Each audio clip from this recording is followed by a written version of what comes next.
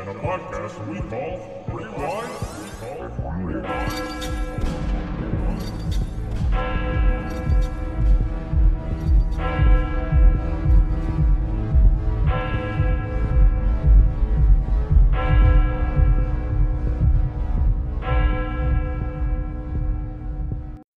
Hey everybody, welcome back to another episode of Rewind and Reload, and if this makes noise, I'm really sorry, but I have to adjust my microphone stand a little bit. Yeah, I'll edit it if it does, it's fine. This week, I'm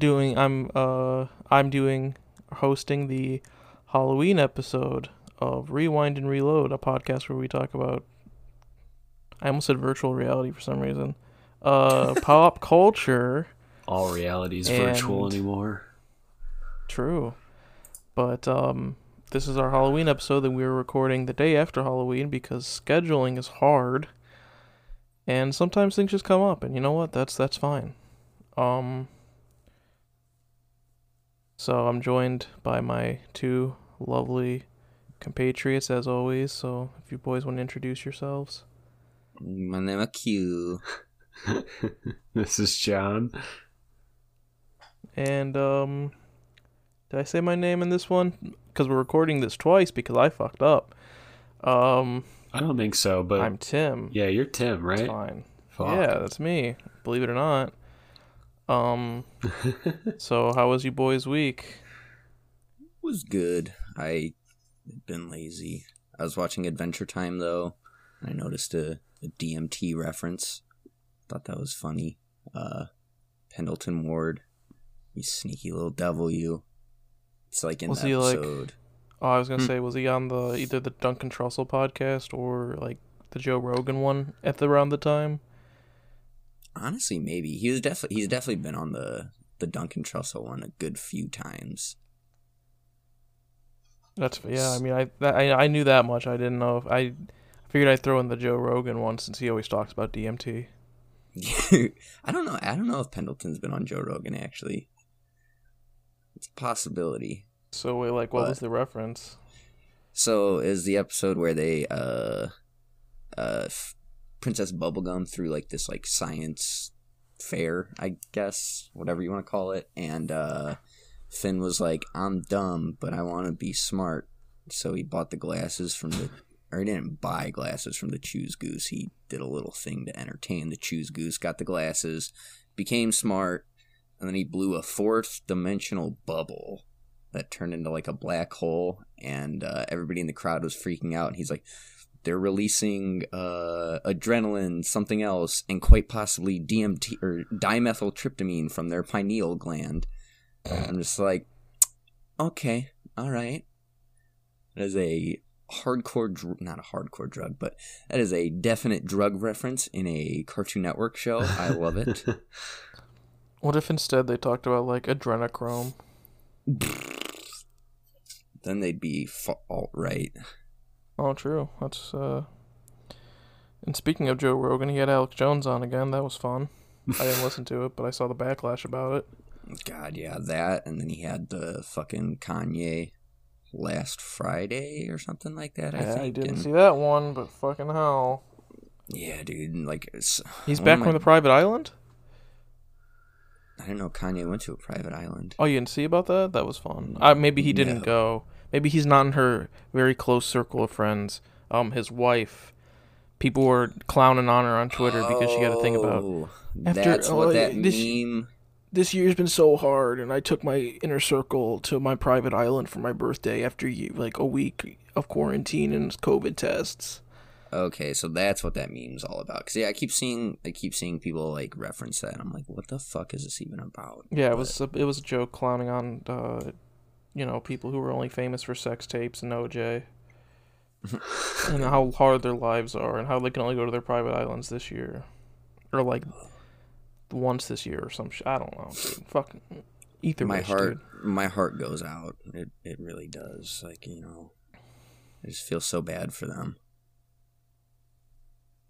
Yeah, me too. I mean, if I could give them even $5 a month or something to support them, and get maybe like pictures in exchange or something, I probably still wouldn't do it. I wasn't able to go to my private island at all this year, so I understand their pain. Yeah, well, I've never neither gotten to was go. I, but I've never gotten to go to mine, so mine, I actually got one really cheap last year. It was like there was like this house that the FBI had raided or something. It's weird. I don't know. There's like these weird paintings of Bill Clinton inside of it. Yeah, I didn't know what to do. I kind of sold those. That was weird. There was like a dungeon with like a pizza symbol over on the basement. I didn't know what that was about either. Just weird stuff, I guess. The lives of the rich and famous, am I right? Hey, we were not meant to understand them. But I mean, yeah, that was my week. Yeah. How about Cartoons. you, John? my week was good. I'm gonna be starting a new job soon. Found out about that. Beyond that, I guess, Joey got married, so we should probably give him a little shout out. Congratulations, buddy. I don't know if he even listens to this anymore, though. Hell yeah, Joey, get that marriage. Get that bread. But beyond that, I don't know. I was binge watching Legend of Korra today because I'm super hungover. So I drank a lot last night with Quentin. Yeah, I'm also. I do not remember how I got home. Your wife. My wife, yeah, she's been awesome. She's been taking care of me like all day. I remember getting in the car and leaving. I just don't remember the drive home or anything that happened once I got home. So yeah. Obviously, it was a good time. Oh, I had the fucking blast. It was awesome. I also drank last night with some friends, but the drunkest I got was trying to demand that we go to a Denny's 10 miles down the road, and they wouldn't let me. What? Yeah. That's the only time you go to Denny's is when you're drunk. Yeah. That's the best time. I just didn't want to, they just gave me a bowl of cereal and set me straight. I guess if everybody was drunk, then probably. There was someone who could have driven. I don't know if... Oh, okay. I don't know if I've ever gone to Denny's sober, now that I'm thinking about it. I've only gone to Denny's a few times. Has anybody gone to Denny's sober? I don't... Yes, as a kid, I used to. There used to be one in the city just north of me, and I used to go all the time. Not all the time, but like it was a treat. Yeah. But I feel like as an adult, I definitely wouldn't go to a Denny's sober because it's shitty diner food. Yeah. My week, to give some perspective, I guess, has been alright. I've been playing Watch Dogs Legion. That came out. And it's fine. It's like not gonna win any awards by any means, but like it's fun. There's some janky shit in it, like I don't know. Like the appeal of the Watch Dogs games to me is like the characters and stories. But when you have a world that's just nothing but procedurally generated characters that you play as, it kind of takes that away. So, I don't know. It's fine. Not gonna be Game of the Year by any means, but it's a fun little romp. But let's hit, and unless you guys have something else to talk about, I was gonna say let's hit an ad, and then we can get into it. I'm fine with that, I guess.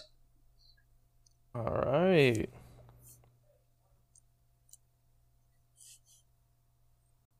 And we're back from the ad that you guys have heard probably conservatively 20 times since we recorded that. Hell yeah. Probably should make a new one, but it's fine. So this week, our Halloween, post-Halloween, little bit late Halloween special. We watched a couple of horror movies at my suggestion, and we're going to talk about them a little bit, because that's fun. People do that. The first movie we watched We'll try and breeze through them, not very quickly, but this first one's not going to take much time because fucking nothing happens. We watched Ashes 2010. No, I would ask, hey, did you guys hear about this movie before? But I know for a fact the answer is no. I feel like if you ask someone like, hey, have you seen Ashes? They'd probably try to be like, oh, is that the one movie with blah, blah, blah? And it'd be totally different. Like, they'd be thinking... Oh, it'd be completely... There's like 30... Trying to find this movie while we were watching on IMDb, there's like 4 or 5 movies that came on around the same time just called Ashes as well. Yeah, so like... And this is probably maybe the worst. I have not seen the other ones, so I don't want to say it's the neither worst. have I, but... But I will definitely say that I will bet that it's the worst. I'll put some money down on it without seeing the others. Yeah, I don't want to... Yeah, like, I don't like clowning on people's work, but this movie's like, oof. There's a lot to pick apart with it, and it could have been better. There could have been sure. Oh yeah, obviously. Like the acting was like TV level acting to where like. Oh, it's funny you say that because one of them, yeah, the star of the movie, is a former actor from the show, Charmed. Charmed. Yeah. That's right. And so like the acting, I mean, could have been better, but like whatever. It was mostly the plot of the story was just a little all over the place. Yeah, I mean, it tries to do like a lot of things in 90 minutes. Yeah, and I don't have the case with me, but I think it was like 93 minutes. Maybe the IMDb says what the runtime is. I'm surprised that it was 90 minutes, honestly. Dude, I don't even... Wait, hold on. Does it say... Doesn't say. There's really no runtime listed on this IMDb page. Fun. I know I'll say it was roughly 90 minutes. It was roughly 90 minutes, yeah. So the first comment that I think all three of us had in this movie is this movie found footage? Because it's shot with what I genuinely believe for the whole movie to be a handy cam, which to explain to people is usually what people use to make found footage movies. This movie is not found footage, but it almost should be. It would be better if it was. If they would have just at one point looked at the camera and been like, hey, are you filming this? I would have completely believed that the rest of the film was found footage until they started jumping around storylines at the end. But the whole first part of the movie could have definitely been found footage. Oh yeah. And I think it actually would have been a little better if they did it. If they would have just set that up. If it would just been like, hey, this is... Because to get a little bit into the plot, if this was like, hey, we're filming a little documentary or like a news story about this doctor who's like trying to make this breakthrough cure for AIDS, it would have been fine. But you can tell someone's holding the camera because it just fucking moves and like it bobs as they're walking, and it's just not... I don't know. It's just it's a weird way to shoot a movie that's supposed to be like... Oh yeah. Not found footage. Also, IMDb has this movie's box... Oh, wait, that's his box... Oh, wait, budget. About $900,000 estimated. That was probably mostly just to pay... buy a fucking dolly. It's probably mostly to pay the one lead actor that everyone knew. I doubt it. I really doubt it. I don't think he's like... He's not that good. He's not that huge. Like, I don't even think he's got... Yeah, his biggest 4 credits are Charmed, Return to the Blue Lagoon, Sleepwalkers, and Camel Spiders. I've never heard of 3 out of 4 of those things. We did look up Camel Spiders though that night. Yeah, and that movie's got some... It looks like something we should do. I'd love to. If we can find a way to get our hands on it. I don't know how we can watch it, but... The power of the internet. This movie is just very visually unappealing. There's a lot of white balancing that needs to be fixed, and they just didn't... I don't know if it's artistic. Man. It was almost like whenever they were in the hospital, it was too bright to like show yeah. oh, you're in a clean hospital, and it's like which led us to believe that they legitimately filmed in a hospital, that they got like 2 rooms rented out for the week. yeah. Convinced. But I mean, I'll talk about the plot a little bit because I don't. If you want to watch this movie, go watch it and then come back. You probably don't want to watch it. But like, you probably don't want to. So I'm just gonna talk about it. Spoiler The movie cold warning. opens. Oh, I'm just saying, spoiler warnings ahead before we go into it. The movie cold opens with a scene of 2 children finding a bunch of beach jellyfish, and a boy gets stung. I would love to say this never gets explained, but unfortunately it kind of does, but not really. Cut to a doctor getting ready to go to the hospital, and then he leaves his family. The Dr. Stanton, played by Brian Krause from Charmed, he's working on an experimental cure for AIDS that involves, like, this blue goo. Which I don't know how else to... we didn't realize until about, halfway through the film that it was for AIDS. Like, none of us picked up on that until out of nowhere they were like... They said something about it. It's like, what the fuck is going on now? I think they said something to the effect of, oh, this will cure the virus. And we're like, wait, they don't know about this. Oh, AIDS. Yeah. It was... And then we just didn't realize that was going on. There's this blue goo that he calls an immune reprogrammer or something. I don't remember exactly. It's been like a week and a half. But I know the word immune is in there, and reprogrammer sounds pretty good. I think that's exactly what was in there, because he kept calling it a reprogrammer. Okay, and that's what it was. Dr. Stanton also is a very funny and cool lab assistant who might actually be the best part of the movie. But he like hams it up every time he's on the camera, and I kind of love it. Oh, the lab assistant? Yeah, I can't see his... He's the best part of the movie. He was like a budget store Eddie, or what did we say? Was it Eddie Murphy? Or I think we said Eddie Murphy, yeah. But he Yeah. was just like the funny man in this like trying to be serious movie, and was like, okay, well, He was the comedy relief. yeah, And he did essentially. I would say he did his job. true. He helped us keep going. Yeah, he helped us not get terribly drudged down in this movie, and we kept watching it. So, I think it's the same day at the hospital. A boy just wanders into the hospital and collapses, and the staff is like way too fucking calm about this. Like, it just happens directly behind them in the shot, and the nurse goes, "There's a bed open in 3." And then It's like, okay. slowly walks over to him. Yeah. It's like, this is just a normal occurrence, and I think this movie's set in LA. This just happens every day there. Maybe. I don't know. I don't live in a big city, so I couldn't tell you. The boy's name is Jesus, which we thought was going to be a, like, religious overtone. And then his sister's Being name that is it's spelled- Maria. Yeah. Mother Maria. And we were like, oh, are they going to be, like, biblical? No, they're not. Maybe they were at one point in the script, but they're not by the end of it. And for some reason, Stanton administers his immune reprogrammer to Jesus to save him.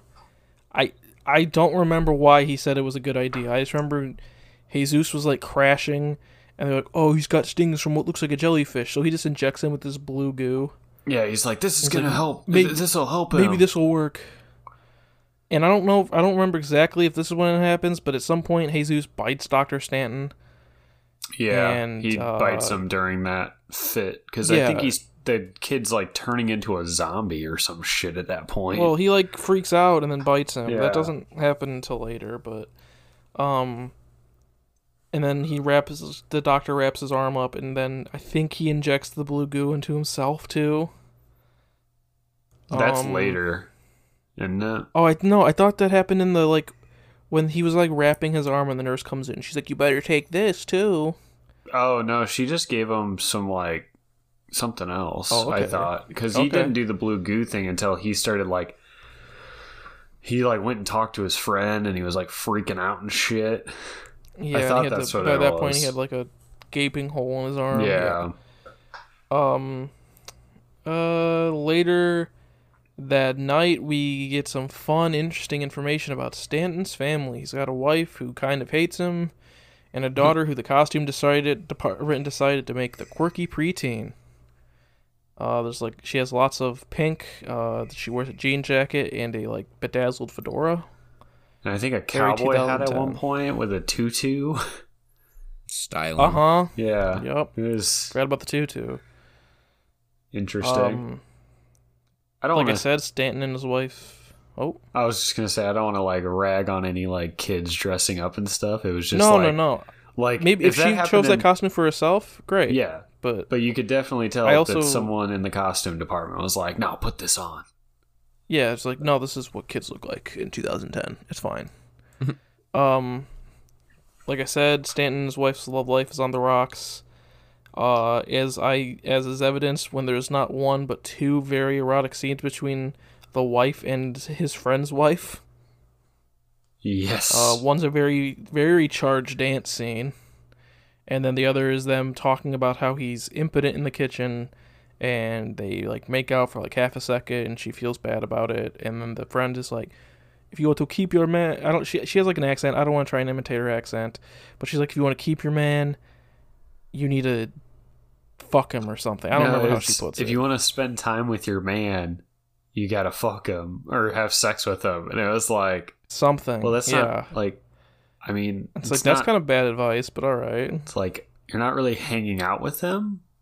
Yeah, like that's a different activity, so that's not the right answer. Stanton. I don't call this character Stanton because I don't even remember his first name. His friend is another doctor and his former mentor who now works with hydroponics. What is he doing? Oh, he grows weed. That's what it means. Literally, the next scene they show him.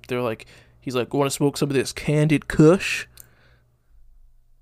And then they go out in the backyard and smoke weed. Yeah, which is whatever. But like, I just feel like two doctors should be like, maybe we shouldn't.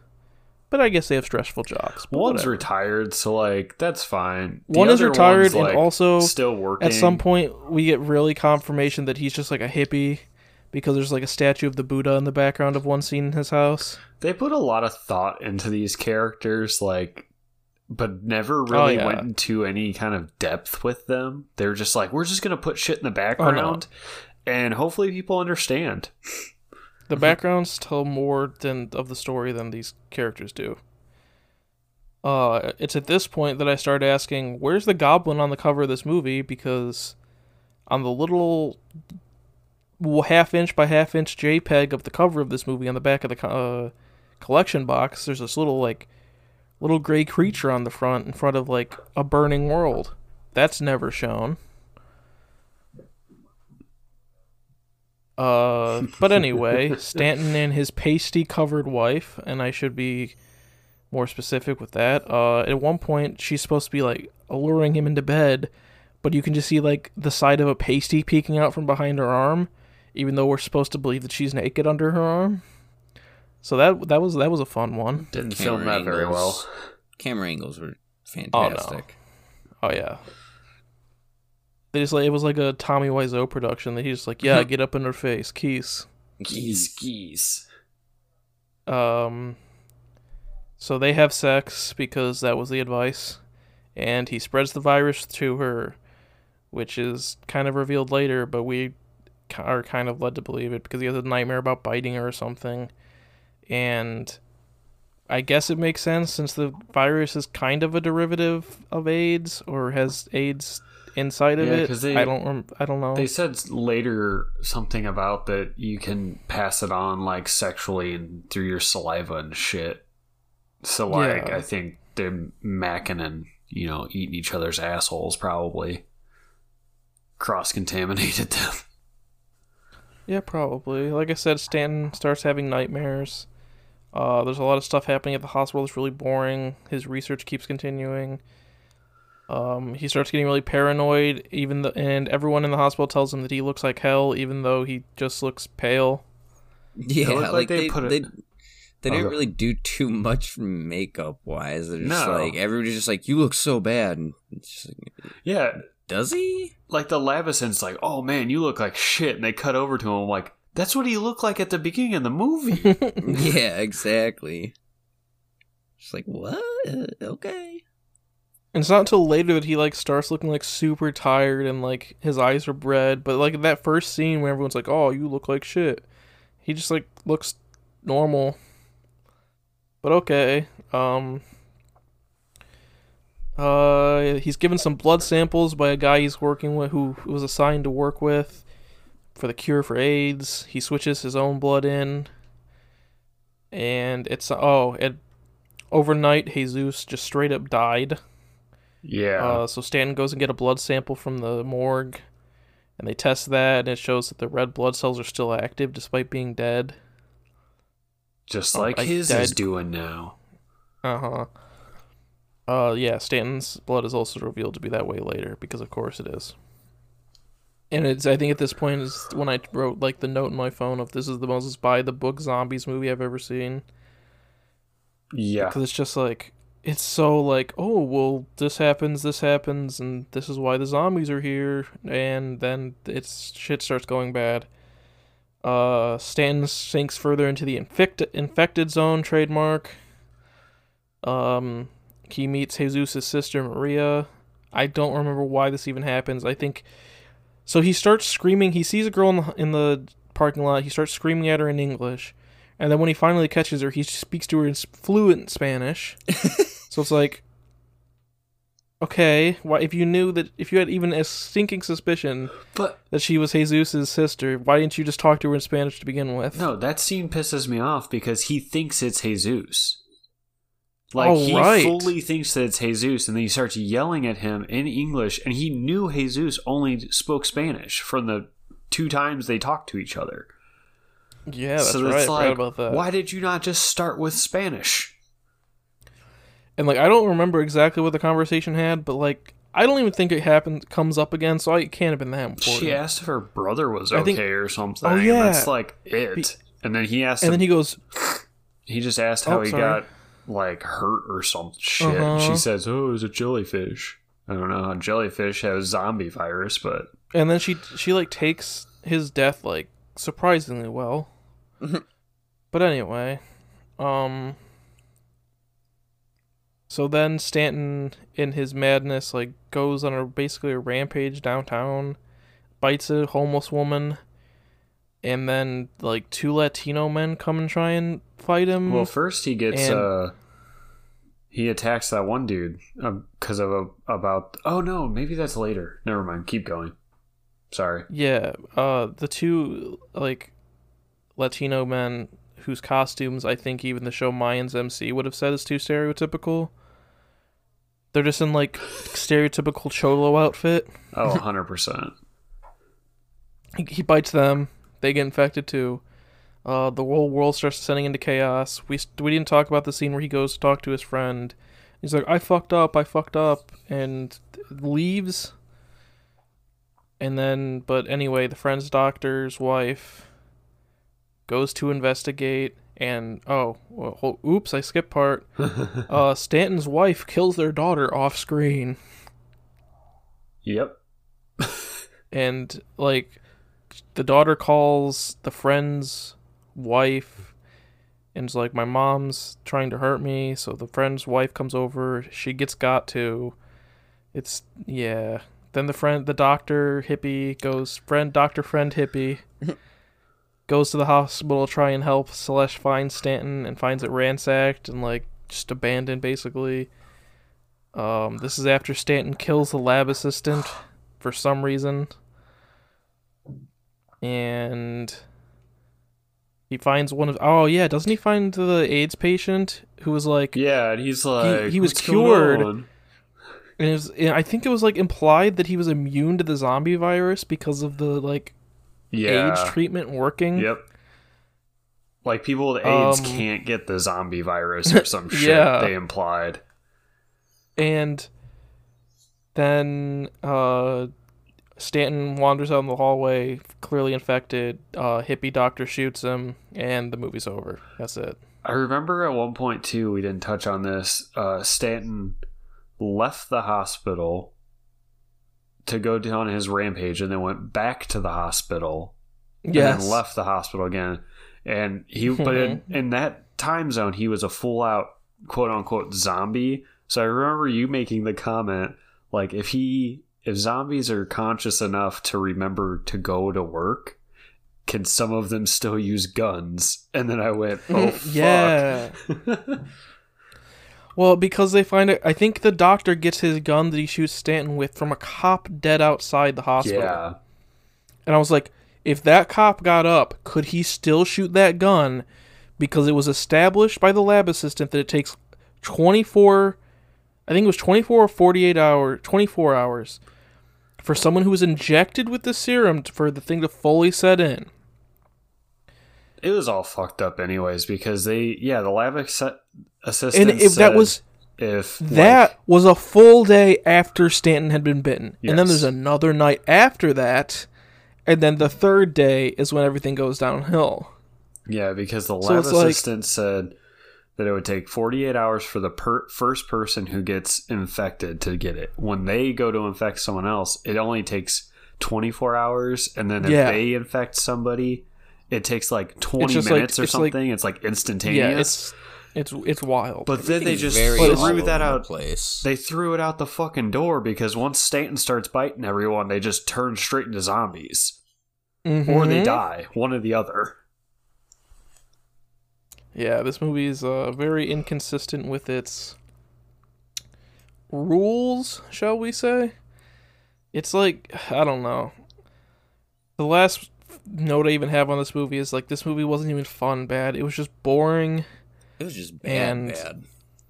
It was just by the books and boring, and it's like, Nothing special. yeah. I'd say like 1 out of 5. If you want to watch it, but if you have other things you can watch, just watch that instead. If you're like a masochist, then yeah, check it out. But if you like don't hate yourself, you should probably not watch it. Yeah, so like if you guys had to give this movie a 1 to 5, what would you say? I said a 1. A 1, yeah. A 1. I want to say 1. I think it could have easily been a 3 if they did things differently. There's no way it was ever going to get to a 5, though. No, it would have been like an average movie if they would have just like made some choices, stuck to them, and like gotten a better camera setup. And they didn't have like But- robots for actors. Oh yeah. I feel like every line was just very like robotic, and like there wasn't a lot of like emotion, I guess. I agree with that.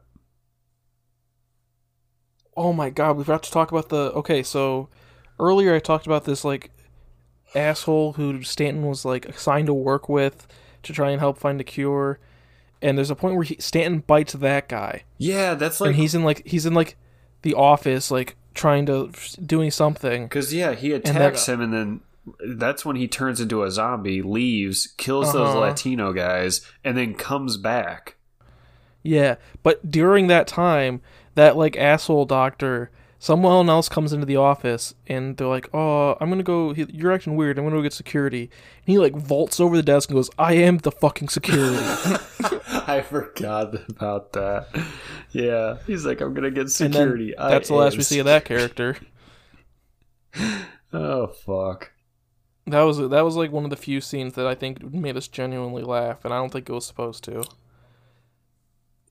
Yeah, that was the only scene that was like, this is so bad, it's good. Every other scene was just like, it's so bad, it's bad. Yeah. So, Ashes 2010, not a very good movie. If you want to watch it, watch it. If you don't, if you have literally anything else that's above 1 star in your mind, watch that instead. Our next movie. I want to talk about this one because this was actually enjoyable. This movie is like, here. The title of the movie is Backwoods Bloodbath: The Curse of the Black Hodag. And it is, full disclosure, I saw this movie before we saw it, and I recommended it here because it's so fucking funny. And I think they know that. They're self-aware. You can tell. Like, maybe not at the beginning of the movie, but towards the end of the movie, like, you can tell that they're aware of what they're making. The beginning of the movie, not to, like, spoil too much, it's, like, one of the first scenes, I guess, so I guess it kind of leads into that. There's a part where, like, this rural shopkeeper's like, "You one of them fibs?" And then the very bottom of the screen, there's, like, a text crawl that goes, "Fib, noun, fucking Illinois or bastard." Yeah. And I was like, that's the only time something like that happens in the movie, and I was just like, what the fuck is this? But it's funny, and it's charming. In the same gas station, there's a meat handshake, and a character who we later found out was called the Screecher. Only because he went, "Rah!" at one of the characters, and then walked away. And I'm pretty sure he was related to the director. That's why he was in the movie. Let's see. Because they had the same name, I thought. I think he's in the... Is he not in this credits? Damn, he's not in the IMDb credits. I could have swore the Screecher and the director had the same last name. He probably did. So this movie is directed by Don Kennedy, who is a Milwaukee native. This movie is set in Wisconsin. I'm just gonna read you a little bit of this. He's got let's see, 2 producer credits. One is for a movie called Horrid. The other one's for this movie, Backwoods Bloodbath. But then my favorite credit of his, he is credited for the visual effects of the Twilight Saga: Breaking Dawn Part 2. What? Mm-hmm. It's a big jump. Yeah, he's got some shitty, like, indie stuff that he did, and then he did the visual effects for all of a sudden Saga: The Breaking Dawn Part 2. Yeah, all of a sudden it's like, hey, here's this really doing very well series. Come work on it. It's kind of like the reverse of I can't think of his name, but the guy who did some of the visual effects for Matrix Reloaded, and then went on to make Killer Bean. Oh yeah, I didn't know that was the. Oh my god. Yep. Yep. So a little bit about the plot. There's a lot of. I wrote a lot more for this one just because it's so good. Well, there's a lot of funny tidbits that if we left out, you're gonna miss. The movie cold opens in a barn with a couple about to get down and dirty for their, I think, anniversary. But unfortunately, it's not to be because they get killed within 2 minutes. There's a scene. I think they hear something in the hay. What is that? Like the hay loft. Yeah. And the guy goes up to investigate, gets killed, and then the girl goes up. She's originally just in a bra and panties, but then when she's climbing the ladder, she has shoes on. And then when she's getting killed and hanging from the ladder, or from above the ladder, she's barefoot again. So she just didn't want to climb that ladder without shoes, and I can't say I blame her because I'm pretty sure this was shot in a real shitty old barn. I wonder if it was like, I feel like somebody the director knew, like, oh, this is their barn, or if they just like literally. I almost promise you, the director was like, well, he's like I said, he's a Milwaukee native, so I'm guaranteeing you, he knew someone who lived out in the middle of nowhere, and was like, hey, can I just film on your property? I'm making this little movie with my friends, and this movie happened. Thank God it did. So then we're introduced to our main cast of characters, some university friends who have gone out to a cabin in rural Wisconsin to honor their friend, whose name I don't remember, after he unfortunately committed suicide by jumping off a balcony on campus. I don't remember if they actually said it was suicide or if he was just too drunk. Because that's a running theme in this movie. You find out more towards the end, though. Yeah, we'll find out some stuff about that. We have our stereotypical college jocks, Brent and Cooper. The Brent. Sometimes called The Brent by himself. Some hot babes, Jessica and Becky. And a military veteran, ? I think he might have just been like a basic graduate, Paul.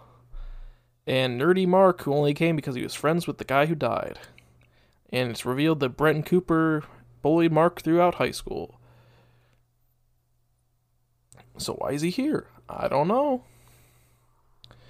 Like I said earlier, they stop at a gas station to get like food and beer.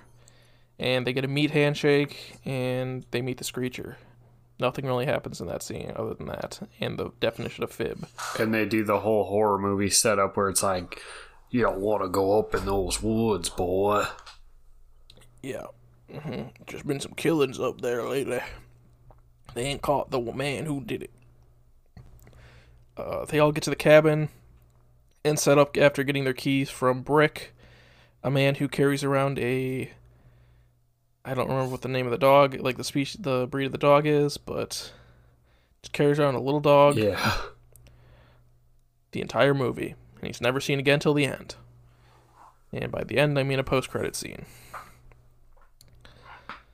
There's some random... They just basically set up in the house. I don't remember exactly what happens. Oh, that's the scene, though. When they're setting up, Jessica goes and changes, and... Right. The one Mark walks in on her, and they just have the close-up of her tits, and you can tell that it's not her. Because they probably hired, like, an actress just for, her to do that, but then had this woman play the character, so it was really confusing, and it was very obvious. Yeah, there's just, like... Because you never see her face and tits together. Never. Uh-huh. Exactly. So they just like zoomed in on someone's like breasts and then like the cut and it's like her holding a shirt over her chest. She's like, "Why are you in here?" But then they go to a bar and get drunk off of one beer each, and the beer labels are I'm pretty sure are like made for the movie. They have like a squirrel on them or something. Yeah. Yeah, because they're on every beer bottle throughout the entire movie. So, according to the IMDb trivia, they're called Dirty Taters. Hmm. And the bar is called Airman's Sandbar. I don't know why, but that's in the IMDb trivia, so it must be true. They meet some local hillbillies who talk about the manure plant 4 miles down the road, which I guess is where they make manure. Or process manure. I don't know. Nothing like a shit factory. Because someone makes a comment about like, man, this place smells like shit, and he goes, that'd be the manure factory 4 miles down the road. So everyone goes to shit, and then they just put it in a bag and give it back. Is that supposed to be? I don't know, like rural Wisconsin slang. Is that like a factory farm? I don't know. Maybe. I just thought about that. Maybe. They also meet a character named Scott Goodwill, who is hunting a creature he calls the Hodag, who killed his father. And he comes from a long line of Hodag hunters. Which I'm going to put up a picture of a Hodag when we post on Instagram, because the real legend of... The real one, because the one in this movie does not look like that.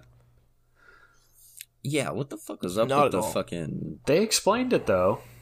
Yeah, it's right, they do explain it. Because he has evolved throughout the years of killing people. And it's like, okay... He became more like us to hunt us more efficiently. But then you just get a bunch of scenes of a guy in a lot of leather running through the woods. Don't forget the shitty dreads, too. Oh, the shitty dreads, too. It's actually and kind of... and like the wooden tribal mask. It's actually pretty racist.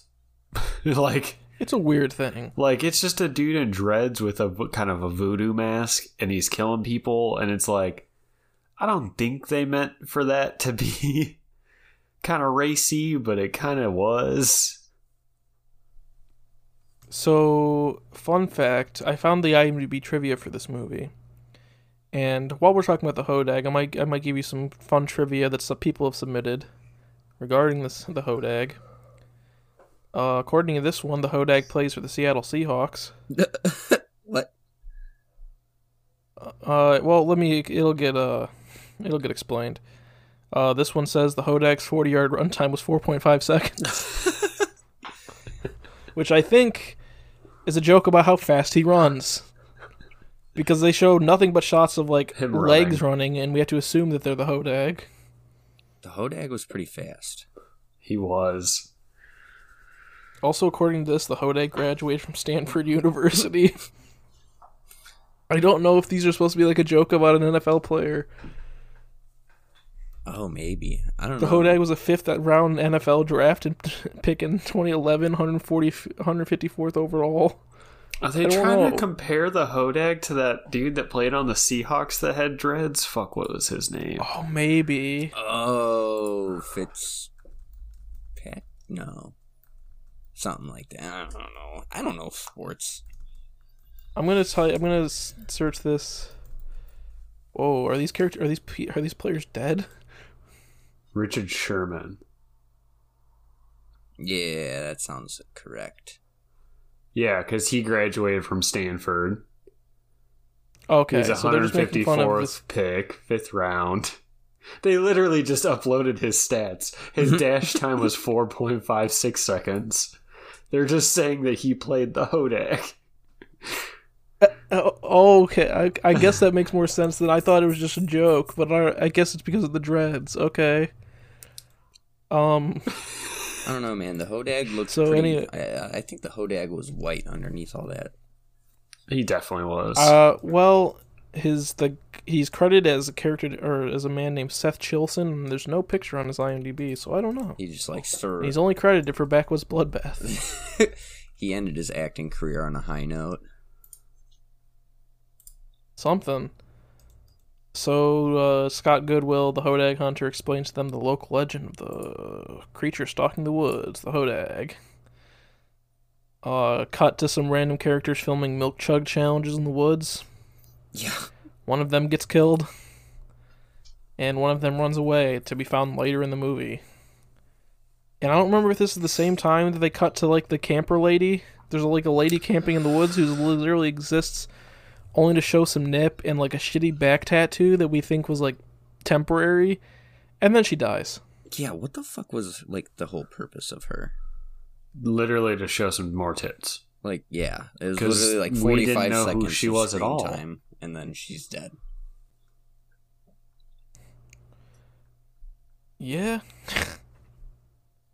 I think it's talked about earlier, but I put it in here. Paul has a girlfriend who is very obviously just a man in a blonde wig, and no judgment, but it's kind of like a running gag in the movie. The people he like shows the picture, and they're like, "Oh," he's like, "Yeah, fine, isn't she?" And it's just a dude with a beard. Like, with... I wouldn't be surprised if it was just like the director, but I can't find Probably. pictures of him either. Let's see. Does the director have a beard? Kind of. It Could wasn't just like be a... the director in a blonde It wig. wasn't like a full beard. It was like kind of like you didn't shave for a week or two. Yeah. I think I wrote this in because Paul does in fact cheat on her with Becky, Ooh, Jesse. even leaving the room when something happens. Someone like has something happen, and everyone comes out of their bedrooms in shock, and Paul's wearing Becky's underwear, which is And kind of bra. funny. Isn't this... It just like happens and no one talks about it, which is like even funnier to me. Is this after he poured all the syrup? No, this is before.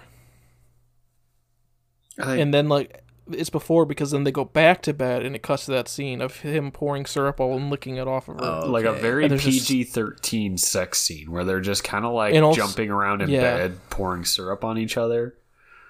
Also, if you look closely, there's like a plastic sheet over the bed because they didn't want to like pay to wash the fucking comforter afterwards. Yeah. Hey, man, comforters are expensive. No, dude, I don't want to pay $5 to go to the laundromat and clean it either. In quarters, no less. No, thank Yeah. you. Then the next morning, everyone has breakfast, and there's a like offhand comment by someone off screen. It's like, "Hey, where's the syrup?" I think it's during the breakfast scene that Paul excuses himself just for a cutaway scene of him masturbating in the bathroom to a picture of his quote-unquote girlfriend. It's either Which, that again- scene or the scene that they're drinking at the table. I can't remember which one, but yeah, he. Oh yeah, he does I that forgot at about one the scene where point. they're playing "Never Have I Ever." I think it was during that scene that he did it.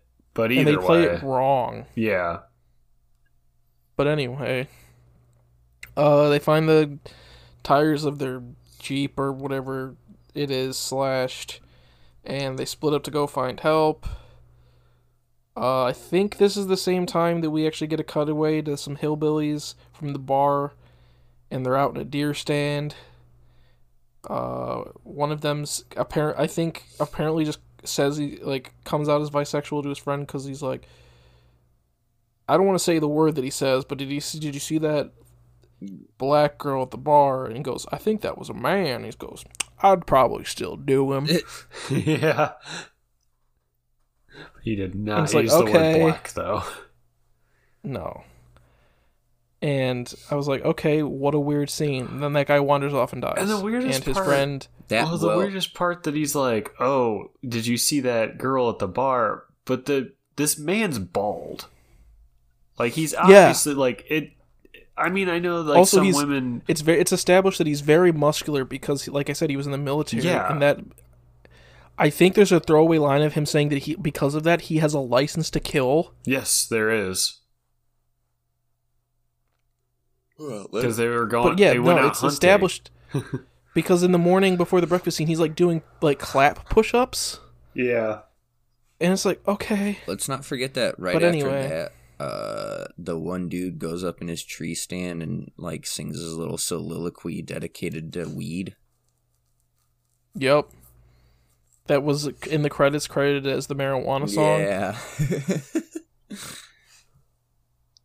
He just like It's just That was by far the best it's, part of the movie too, because It's playing over like scenes of them like walking through the woods and the hodag running around. and the hodag killing his hunting buddy too, didn't he? Oh yeah. That's when that happens.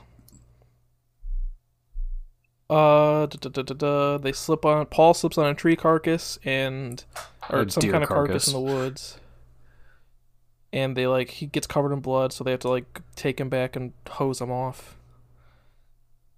Some other stuff happens that I can't exactly remember. Like I said, it's been a week and a half since I watched this movie, and as much as I love it, there's just some throwaway scenes that mean nothing.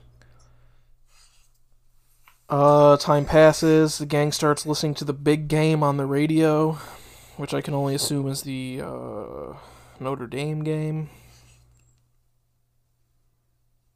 Not Notre Dame. I made this mistake during the viewing too. Who's the Milwaukee fucking team, I guess? Because they said it's from the big city, and then they called Milwaukee the big city. I don't know. Some college team they're listening to. Probably the Bucks? No. That's perfect. I don't think it ever talks about it. But Cooper just keeps screaming about how if he doesn't get a brat in his hand while listening to the big game, he's gonna go ape. So I don't know. The Brent starts making some dogs.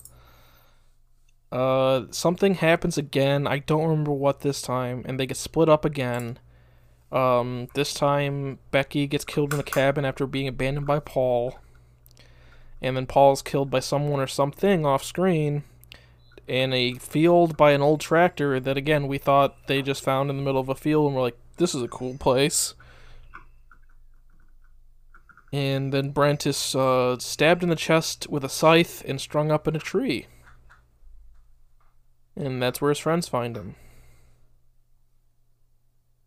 Some more dumb shit happens, and then Cooper throws a fit about his brats, storms outside with some really bad ADR, and gets killed. And now there's only 3 people left alive. And I might have the sequence of this wrong. And maybe you guys remember better than I do. But does Jessica go out to try and find help before or after the sex scene? I think it's before. After, I thought. Because, Oh, it is after. Because then she finds she finds the egg. And then that's... Yeah, and she finds Scott, too, I think. Yeah, she finds And Scott. He helps. that's- They get in the car, and then... And that's the scene where we figure out the twist of this movie. Yeah. Well, they have, Paul or Jessica and... Yeah, and then she comes... I don't know. Well, yeah, but anyways, they She find find Brent, they bring Brent back, and then they're all, in a room hiding from the hodag, and then Jessica and Mark... Marka, yeah, they just have sex for some reason. Yeah. Right in front of and Brent. right in front of the Brent, and he's like says something along the lines of "bang her while the Brent is dying." Nice, and just watches As he lights a cigarette. Yeah, I forgot about that. He lit a cigarette while watching. And I guess then she goes out to try and find help. Oh, no, sorry. You find out, and this is a big twist of the movie, that Mark brought them all out here to kill them as revenge for the bullying he took in high school. Even though they didn't want him to come. Yeah, because none of them wanted to come, but apparently it was his idea, even though...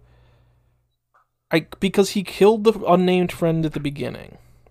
By pushing him off the balcony, he tells Jessica. And then I don't know if he just organized this whole thing as a tribute to that friend, or what happened. But they were like, why is he even invited? And it's like, well, he was friends with this guy. Yeah, but at so the beginning... So it doesn't sound like he organized it. Yeah, exactly. At the beginning, if anyone would have been like, hey, why is he here? Someone could have been like, well, he put this together, so shut up. Yeah. Never done. But they don't. Yeah, and then it's revealed that he's killed Cooper, Paul, and I think he's also the one who stabbed Brent. Yes. And then he said that Becky was just a happy casualty because he didn't even suspect the Hodag would be up here, and he was pissed that he didn't get to kill her. I don't think he stabbed and strung up Brent. I think the Hodag did that, and then he finished the job off. Yeah, when Jessica went out to find help, because he punches Brent, and then he's still alive a little bit later, and then he dies. It's like that weirdly shot scene where it's just close-ups of him doing a crazy face with blood just shooting everywhere. So yeah, it's at this point that Jessica finds Scott, the Hodag hunter. He starts driving her to town, but then the Hodag's right in front of the truck, and it's his destiny. So of course he has to get out and try and fight it, and he gets his guts ripped out, I think. And but he's not dead. And then Jessica gets in his car and goes somewhere, finds a Hodag egg in a barn. Comes back to the cabin that they're staying at, throws it in the stove, and the egg screams while the Hodag is mad. Honestly, that was a waste of a good egg. They probably could have made a Hodag omelet. I think it's also, Scott, before this reveals it, well, it's been reproduced, and that's why there's been Hodag sightings in other states, too. It's like, okay. Yeah, so every state Hodag has a Hodag, apparently. Yeah. That Hodag was definitely, very male-looking, so, did it just reproduce asexually, or are there also female Hodags? I think so. I think they say it does. Shits out an egg every 50 years or something like that. I thought it was I think that's actually... I think it was every 50 years that it, shits out an egg. Yeah. And that's why it, grabs a bunch of people and, gets food for its baby or some shit. Something like that. Something I just realized, if it's, out in the boonies and shit, and, it's killing people and then evolving to be more like people, I don't think anybody in the boonies has dreads. Not anymore. Not after the Hodag got to him, and then they were like, well, that's alright. I don't know, dude.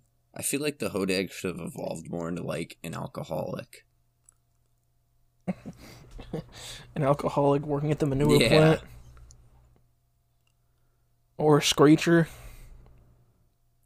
Or a meat shaker. And the Hodag kills Mark and Brent because Brent's still alive and he makes a noise and the Hodag comes over and kills him. And just before the Hodag's about to kill Jessica, Scott returns and shoots it dead. And she goes over and she's like, oh, you did it. And then they look over and the Hodag is gone.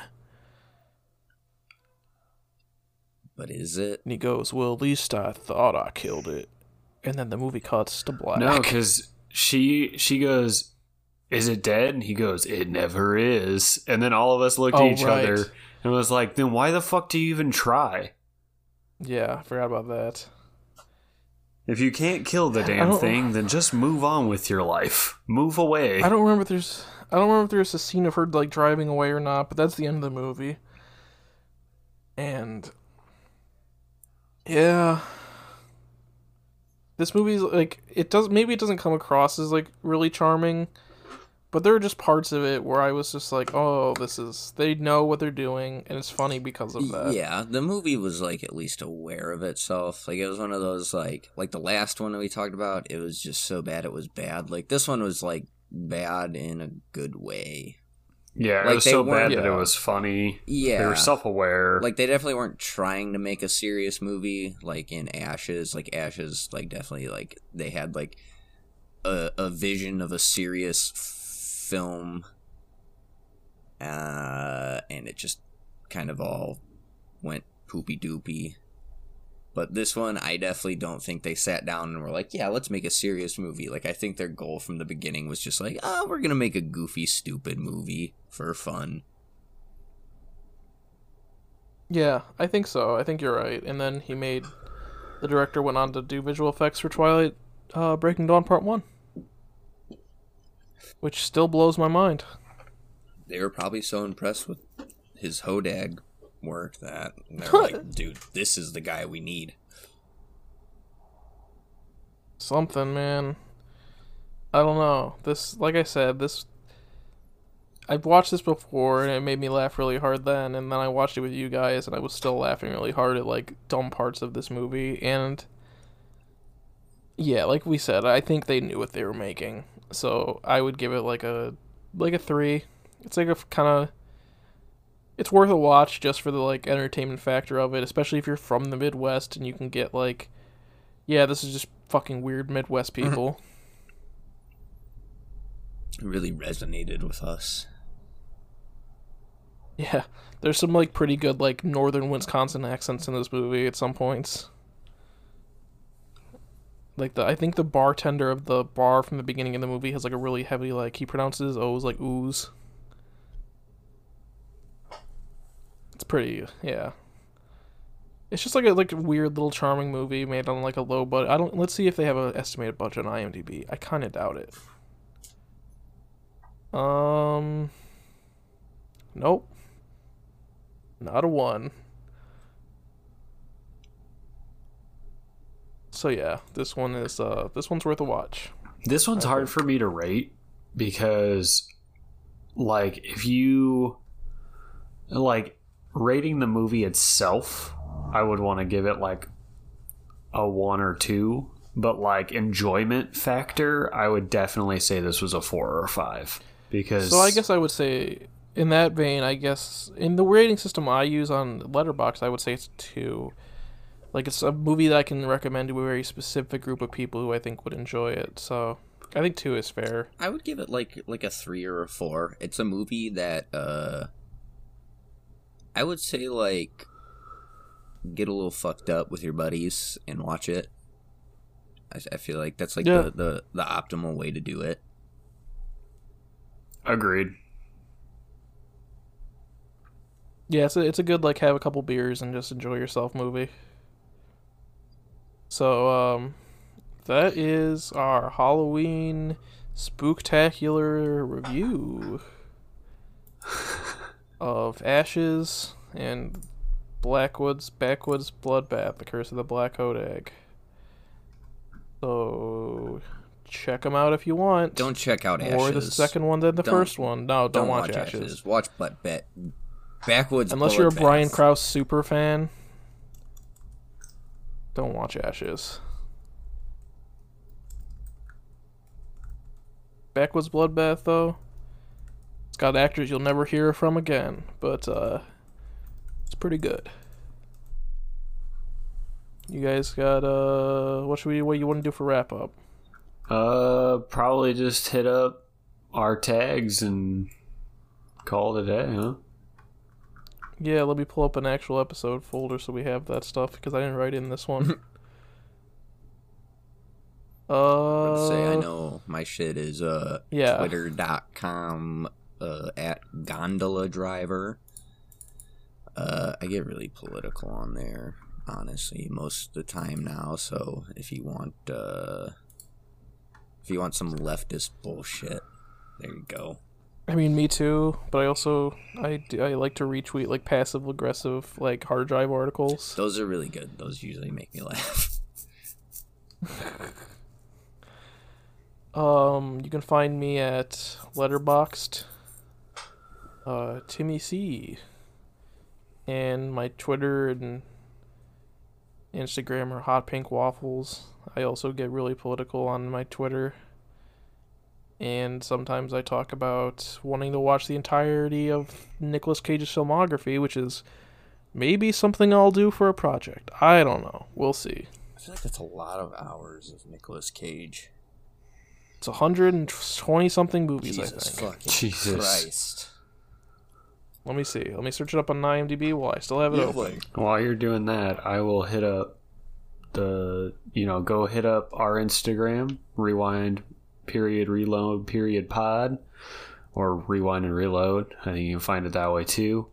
And then you can email us at rewind and reload podcast at gmail.com with anything you want us to do, which we haven't gotten a lot of emails, so maybe email us once in a while, people. Yeah, funny enough, our Russian beat creator didn't actually message us after last week, but whatever. What a surprise. I usually talk about the last movie I reviewed on Letterboxd and give a little brief overview. I reviewed a movie called 8mm, starring none other than Nicolas Cage, which is kind of why I want to do that project. It's a movie about Nicolas Cage trying to find out if snuff films are real, and I saw someone describe it as, this movie feels like a badly paced Batman comic, and that's correct. It's very much like, oh, I'm gonna go here and find this lead, and this leads to this, and I'm the Batman, but I'm Nicolas Cage. I'm the Cage Man. And then the big climactic act where not Paul Giamatti, what's that guy's name? Who's the guy from... Joaquin Phoenix is in this movie, funnily enough. Forgot about that. James Gandolfini plays like this like sleazy casting agent who is basically like, you want to be in rap videos. But in 1999, so he's like, you want to be in movies, kid? Suck my cock. Yes, the Daddy. classic Weinstein approach. Yeah, I wonder if that was probably not intentional. I don't know if this movie was made by the Weinstein Company. That'd be pretty fucking funny. Just self-snitching. Considering the subject matter. But yeah, that was a movie I watched, and maybe I'll watch all of Nicolas Cage's filmography. I don't know, but I think that's it. Unless you guys have anything else. I don't think so. No pee-pee poopos. Oh. Well, in that case, we'll see you in the next one. Peace out, Holmes. Take it easy. Bye.